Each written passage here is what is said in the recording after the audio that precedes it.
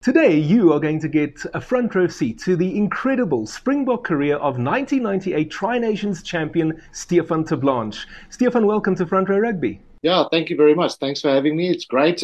All right, let's have a quick look at today's trivia question before we get started. In 2002, the Springboks lost to a certain European team for the first time in 33 years. Name the opponent.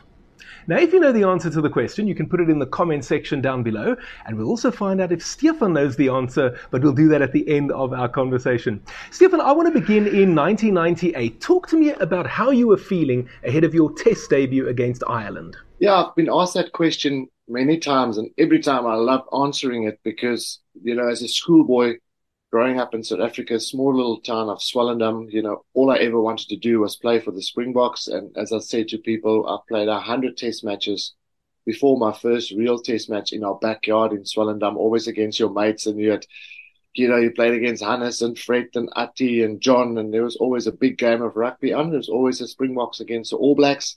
And we never lost a test match in our backyard. And when you finally get that opportunity to represent your country, to so many emotions, so many, and all of them good. The only bad thing about it is that it passes so quickly before you know it, it's done. But yeah, great. It's just an absolute dream come true, and to play for your country, represent your country, and then to score a few tries in the first game is also something that will always be there.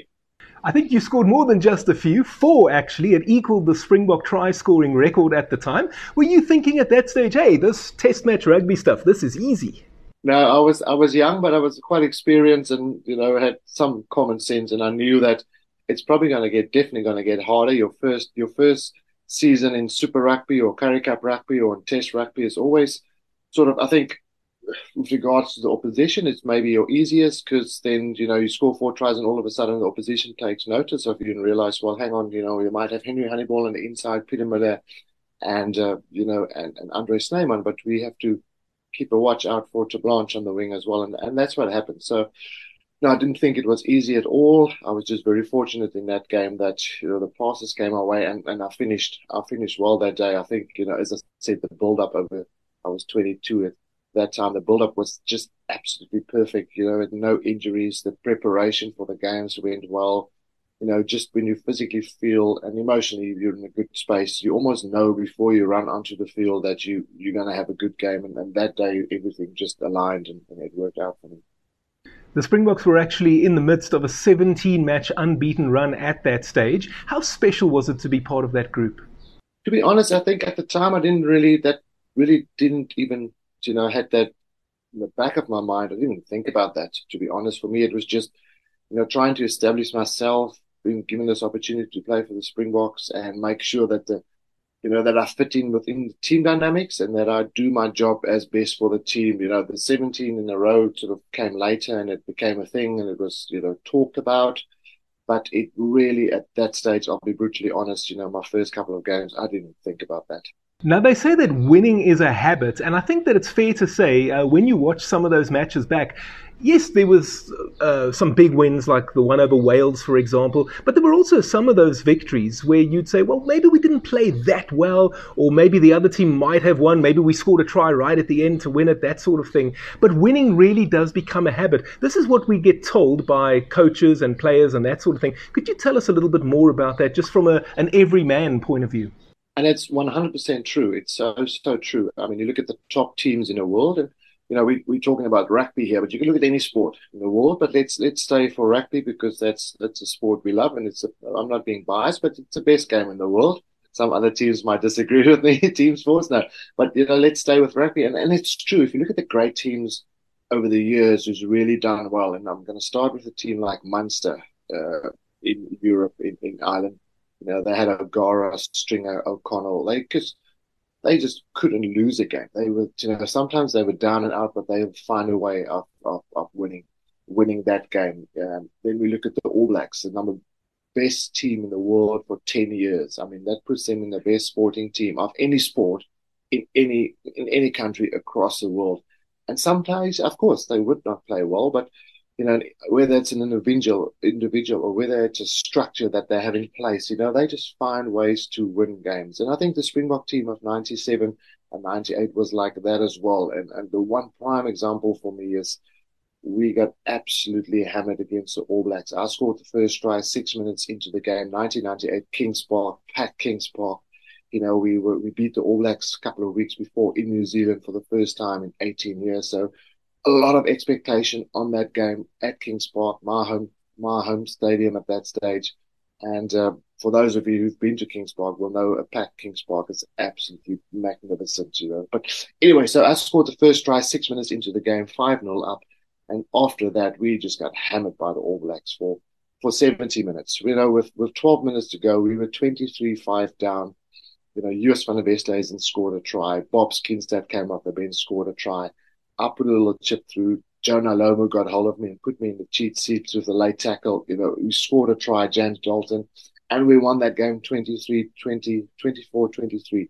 I mean, some of the spectators were already leaving the field, because we got absolutely pumped for 70 minutes, and then they could hear the noise, and some of them tried to get back into the stadium to see the end of the game. And that's what that is all about. The winning becomes a habit. And sometimes you are not the best team on the day. Sometimes you have an off day. It happens, but you find ways to win those games. And I think with the experience obviously plays a big part of it. If you look at that team, we've had a lot of experienced players, but also playing some of the best rugby of their careers at the same time.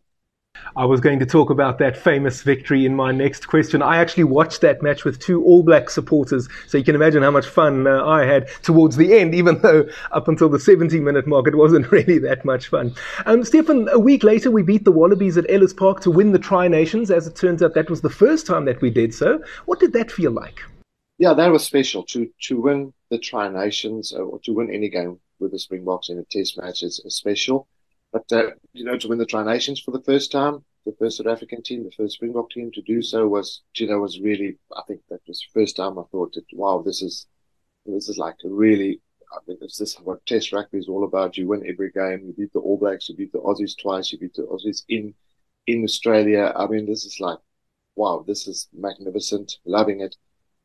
But, it was special to win the trophy for the first time, and to set the bar for South African teams. And after that, there were a few South African teams who won it, not too many, but after that there were a few. Of course, the All Blacks are still the most dominant force with regards to winning Tri-Nations trophies. Let's talk a little bit about the end of year tour in 1998 now. We were still winning, but maybe the performances were not as clinical. It appeared, certainly from sitting at home watching on the couch on the TV, that something wasn't quite right. Now, I've had quite a few former Springboks on the show, and we've tried to talk about it, try to find out what was going on. Some guys say that it was end of year fatigue. Some of the guys say that there was some interference from Alan Solomons with regards to Bobby Skinstad, and that kind of threw some of the guys off their game. What can you tell me? Yeah, look, I think fatigue is obviously, we see that when we go to a Northern Hemisphere at the end of our rugby season, traditionally at the end of our rugby season, because our season has changed again now with the URC and the Heineken Cup. We can talk about that later. But traditionally in those days, that was the end of our season. If you look at when the European teams come out to South Africa in the June-July period, that was the end of their season, and often their performances weren't great. And we had exactly the same. End of our season, end of year fatigue, a lot of rugby, because when we started Super Rugby in February, then we have the test match period, then we go back to play Currie Cup, and then we get selected, and then we go on tour for the Springboks. So you could end up playing 32, 35 games a year, and at the end of the season, you are fatigued and tired. Yes, the Alan Solomons thing, there were a lot of rumors going on about that. Of course, he was pushing hard for the selection of Bob Skinstad, but we had the guys like Andre Venter, outstanding. Rassie Erasmus was playing six flanker. And then you've had Gary Teichmann, who was a captain. So, while at the same time, Bob Skinstad was playing excellent rugby for his province. And when he came out for the Springboks, he did deliver and he did perform as an impact player. So, of course, a lot of things, but I just think maybe at the end of the season, we didn't have a good game. We played Wales at Wembley. We won 28-20 at the end. I mean, that video session on a Monday with Mick Mallett wasn't very pleasant. I still remember that and still have nightmares about that, because I particularly didn't have a great game. So, I got singled out a few times for a missed tackle or a drop ball, and rightly so. And then we pulled together against Scotland. We beat them 35-10, and then we went on to beat Ireland at the old Lansdowne Road, I think 27-19. A good performance, but, you could see it wasn't in that game. Bob Skinstad was excellent. He scored one try himself and set up one for US, from the halfway line, a 7 running around like a backline player. And then against obviously England, this was now to break the record. We had 17 in a row, and kicked it over my head. Dan Luger caught the crossfield kick. These days we see it often. In those days it wasn't a big attacking weapon, but they got it right, and I think we lost 13-7, to give the record away. So very disappointing to do that, but that's the game. If we also accept that other teams do their homework and they can also play rugby, we won't win every single game we play, even though you try to. Hey, if you're enjoying this video, why not consider becoming a patron? It's my dream, guys, to do this full time, and with a small financial contribution, you can help me realize that dream. The link and the QR code is appearing on your screen right now, and I'll also put it down in the description area for you to go and click on at a later stage if you would like to do so. And by becoming a patron, I promise there will be great benefits for members. Now let's get back to the interview. And then into 1999, we played a test match against Italy, 101-0, a bit of a record, still a record win against the Italians today. And you scored 5 tries on that occasion to set a new Springbok try-scoring record for an individual. So you held it all by yourself. How special was that? Yeah, it was, again, special at Kings Park. That was my home stadium at the time. I didn't play the week before. I was on the bench against Italy in Port Elizabeth at the old Boetie Erasmus Stadium. I came on, scored 2 tries, and Nick said he's going to give me an opportunity to play against Ireland. I beg your pardon, against Italy. And yeah, it just worked out. Percy was outstanding, broke the line a couple of times. Huffy was playing at 10, Huffy the toy. And I was just at the right place, honestly, at the right time, and scored the 5 tries. So again, it was special, but maybe just the way I think and the way I'm wired, we won. I think the biggest cheer of the day was we scored a try right at the end. It was 99-0, and Bram van Straten had to convert to make it 100 points, and I think that was the biggest cheer of the day. But we were brutal that day. We did everything right. Italy, I think, after the first half, they decided, no, they're going home. They've had enough of this drubbing. So, but very special. But just the way I was wired, I thought that, we won by 100 points, so don't measure against the opposition. But we did play very well that day. I have to ask you, given that you held the record by yourself outright, what did it feel like when Tonderai Chavanga set a new Springbok record? Records will always be broken. I'm just I'm very happy to have kept that record for a bit. And, the 4 tries on debut still stands. The 5 tries at Italy, that'll always be there. But Tonderai against, I think, Uruguay, they won 134-3. East London, Tonderai scored 6 and deservedly so. I always wish I had his speed. He was so quick and, electric. So I had to work a little bit harder to beat defenders where he could just run around them with his speed and a great finisher of the game.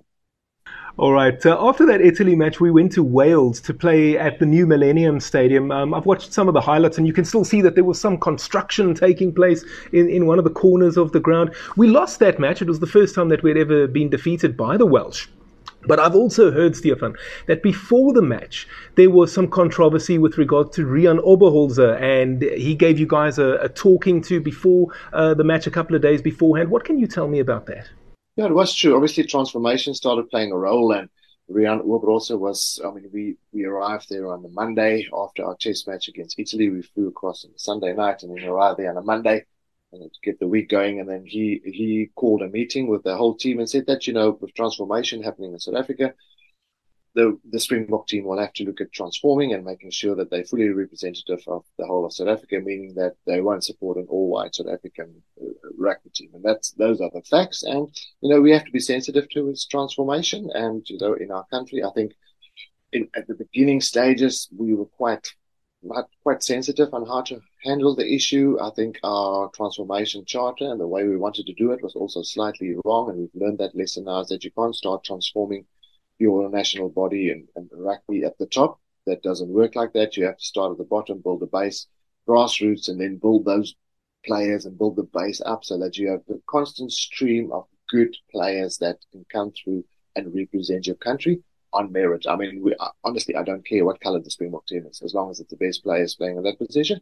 And I think I share the view of millions of South Africans, and they agree that. And at the start, I think Saru got it slightly wrong, wanting to transform from the top down. It should have been the other way. So yes, it was unsettling for us. All of a sudden, we weren't sure where we're going to go. How's this team going to look that they're talking about? And it did upset us a little bit.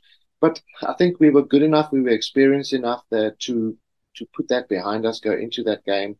And the Welsh were just outstanding on the day, the opening of their new stadium. Even though it's 74,000, the Millennium Stadium, they only were 25,000 on the day because of the health and safety. But they were still trying to get it ready. Of course, they had the World Cup there later that year, so they were under pressure to get it ready. But on the day, Welsh were good.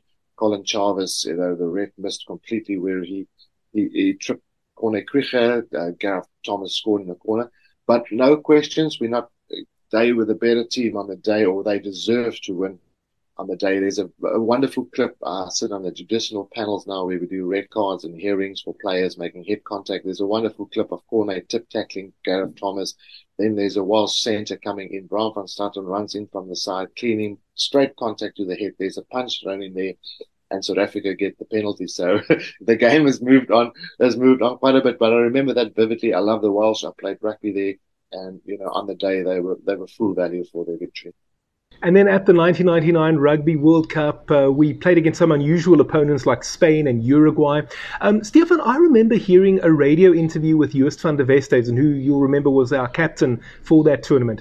And Joost said that the guys didn't really feel as if they were at a World Cup while they were in Scotland. Would you go along with that? No, I wouldn't. The only reason I say that is because I love Scotland. It's one of my favorite countries in the world to visit. So for me, it was like heaven. We had a training camp in Plettenberg Bay for 6 weeks. My family is down there, so that was magnificent. I trained hard. I was fit.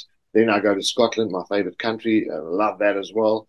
And no, I didn't feel like we weren't part of the World Cup. Yes, the final would be in Wales, but they shared the World Cup not share, but they had games in Scotland. We played our quarterfinals. We played in Paris against England. So we did move around, and in the last 4 teams, we made it through, went back to Cardiff to play the 3rd and the 4th place playoff, and then of course the final as well. So I really enjoyed it. I was part of it. We played Scotland in the opening game at Murrayfield, one of my favorite places to play rugby as well. So no, for me, I felt like we were at the World Cup, and I think as a team we were fit, we were ready. But again, the exclusion of our captain Gary Teichmann just before the tournament certainly was a big talking point, and certainly left the team felt a little bit uncertain about who's playing, what's happening, and where are we going. And then you played just one more test match in the next 2.5 years. What actually happened there? Yeah, in 2.5 years, obviously 99, 2000. What happened in 2000? I did not get selected. Yeah, there was a new coach coming in after. No, there wasn't actually. I didn't get selected by Mallet. Then Harry Viljoen came in, got back selected again. Rudolf Stroyle was in there in the mix as well. It's 2003. So it all happened. I think with players, they go through a bad patch, and I didn't always play good rugby, and certainly at stages I didn't deserve to be in the Springbok team, and maybe played a bit on reputation. And at stages, I thought that I was playing the best rugby of my career and didn't get selected for the Springbok team. So it's all about opinion, about the coaches, and it is what it is. It's very disappointing not to play for your country when you've had a few test matches, but it's a privilege. It's not a right to play for the Springboks. And then you were back in the squad in 2002. How exciting was it to be back? It was quite emotional. We were playing against Wales in Argentina, Wales in Bloemfontein. I shed a few tears before the game, and it was just emotional. It was great to be back and playing rugby for the Springboks again. So a lot of responsibility when you do that, but great coming back and to represent the country again. How much different would you say the Springbok setup was in 2002 compared to when you first came into the side in 98? Yeah, the game's moved on. I think there will be changes whether we want it or not. It's just the way the world is moving. Players are getting younger. the game's becoming more and more professional. There's more and more pressure on players. And then on the other hand, you're better prepared because there's scientific evidence to show how you should train, what you not train. The way we started training when I was playing for the Springboks in 98 compared to the way in 2002 was already different, a lot different. And it was only 4 years, if we look at the 98 to 2002. So the game's moved on and there's always changes. I think it's crucial for the game to move with times, but also trying to retain the amateur values, what makes rugby so good. Stefan, you also featured prominently in the team throughout 2003, and we know that the Springboks were struggling at that stage. For example, there was that record defeat at the time to the All Blacks, 52-16. What do you think was the problem at that moment? I think probably not a settled team. Our coach was Rudolf Stroili. He also tried some new things. Some of them worked. Some of them certainly didn't work. Before the 2003 World Cup, we're probably going to get there as well. We decided to go camping and go to Kamstaldraad. That was an absolute disaster. I'm certainly not scarred by it. At that stage, you just guts it out and get on with it, even though it was physically and emotionally very tough and hard. And I get the point for it. I thought the timing of it was extremely bad. 3 weeks before you play in the World Cup, you build up your whole year, you're at the right weight, you're strong, you're fast, you got everything right, and then you go and break your body down in the bush for four days with no water or food and sleep deprivation. I didn't think that worked well. So I think that was unsettling again for the team, and going into that World Cup with that preparation, we had absolutely no chance of getting through.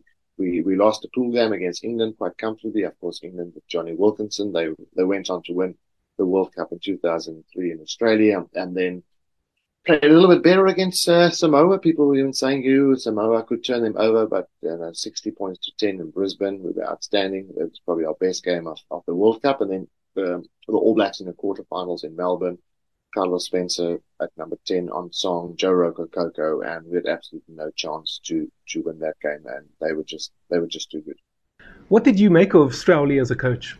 I think he had good. I always got on well with him. I could understand his mentality, maybe because I'm Afrikaans, so sort of we sort of grow up saying, just get on with it, suck it up, listen, and do your job. And I think I always have that sort of mentality, and I also trust the coach with regards to what he wants to do. I think I've played under a whole lot of different coaches, and in every coach there's something good that I can find, something that I enjoyed, and something that I had to manage, and something that I didn't quite enjoy, and that's life. And no, I think he was a rugby guy at heart. Some of his ideas just didn't work. He was tough physically. Often you arrive at a training session and said, you can leave the rugby ball today. We're going to do some fitness, and then you're in for a tough hour or hour and a half on the pitch. But as I said, there's something good and something that I had to manage with every other coach. All right, Stefan, who was your toughest opponent? The toughest opponent from an individual point of view was certainly, the best player I've ever played against was, there are two, but one stands out for me is Joe Roth. He was an Australian winger, fullback, centre, fly-half. He could play anywhere. His running lines were exceptional. He was just a clever, as my PT teacher at school, Mr. Vestrad, would say. He was a good footballer, and he just understood the game of rugby, and a wonderful guy, quite fast, elusive, long strides. He was just a magnificent rugby player. And then a smaller guy that I played with at the Ospreys, pound for pound, the best rugby player in the world at that stage. Shane Williams started off as a scrum half and then became best and the highest try scorer in the Welsh rugby history on the wing. So those two, they stand out for me. Is there a particularly funny moment that you can share with us from your time with the Springboks?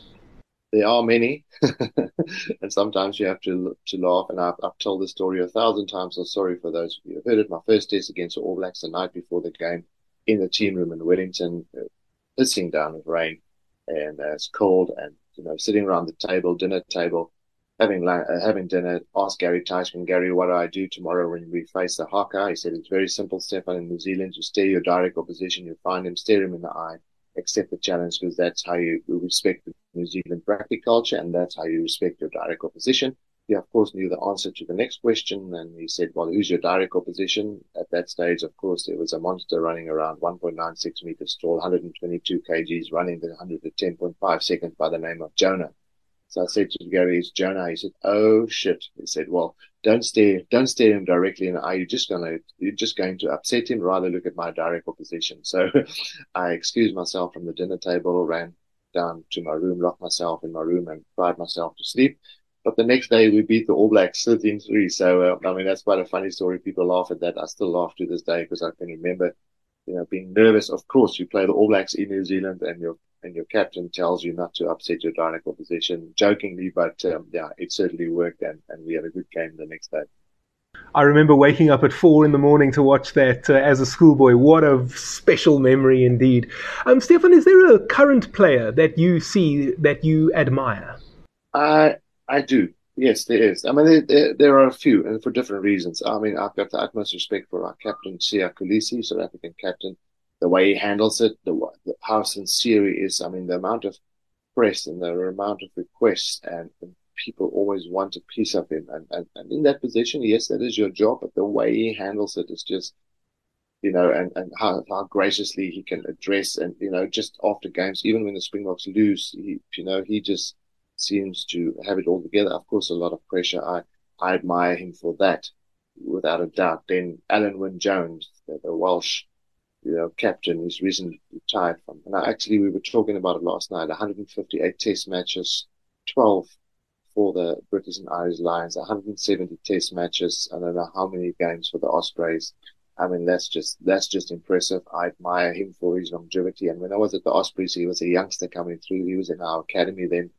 And he started training with us, and to see how he's grown from a young man into an absolute legend of the game and the way he's handled it, I admire him for that. And then from a playing point of view, I admire a guy like Jason Colby. The amount of work he gets through, what he can do with his body, I mean, 74, 75, if that, in kilograms, how physical he is, his ability to finish, to make the tackles, and to match up, as I said, pound for pound, along with DuPont, the best players in the world for me at the moment, and I admire him for that. And what are you up to these days? I have to work for a living now, unfortunately. I can't play a sport anymore, but I'm doing what I love. I've got a little fitness business, training people. That's always been my passion, sharing my experience. I picked up over 20 years being coached by the best fitness coaches from around the world. So I'm busy doing that together with my wife and friends. We've got a small golf cart business we recently bought. We got a little bit of property and a cooling business, Slim and Licious, that we're working on. So pretty entrepreneurial, but we've got to pay the bills with three kids at school and soon off to varsity. But yeah, doing what I love at the moment. I'm in Paris. I do work for World Rugby on the judicial panels, meaning that when a player gets cited or red carded, we sit in on those hearings. We do the hearings and then need to decide whether the player needs to be sanctioned or not. Not always a great job, and you feel for the players with the laws changes these days, and especially with regards to head contact. But I think as an ex-player, we sort of have a little bit of better understanding about what really happens on the field, where the lawyers and the chairmen can run it. They understand the letter of the law, but sometimes on the field things happen, and we just want to give a little bit of perspective and try and present the players with a better chance of getting back on the field playing. Sounds good to me. Stefan, let's finish off by looking at the trivia question again.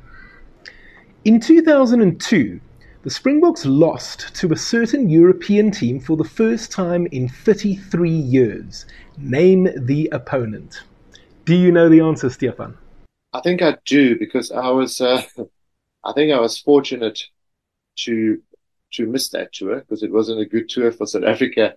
The week before the semi-finals of the Currie Cup, and it's the strangest thing. We played Griquas, and I scored my fourth try. I scored early in the second half, and as I dived over the line, I did my hamstring. I don't know what happened. So I missed the semi-finals against the Bulls, the Sharks, which we lost. I think the Bulls went on with Derek Hougaard to win the Currie Cup against the Lions a week later. And I then was injured and couldn't make the tour. I think we lost to France. We also had a record loss against England, I think, on that same trip. So the team I think you're referring to, and I think the score was 21-6, that would be Scotland at Murrayfield. That is exactly right, Stefan. 21-6 at Murrayfield. First time since 1969 that the Scots beat the Springboks. And I think we'll just leave it there and not discuss it any further. Stefan, let me say it was lovely having you on Front Row Rugby today. An absolute pleasure. Lovely to listen to all those old stories. And I hope that we can have you on again in the future. Thank you. It's an absolute pleasure.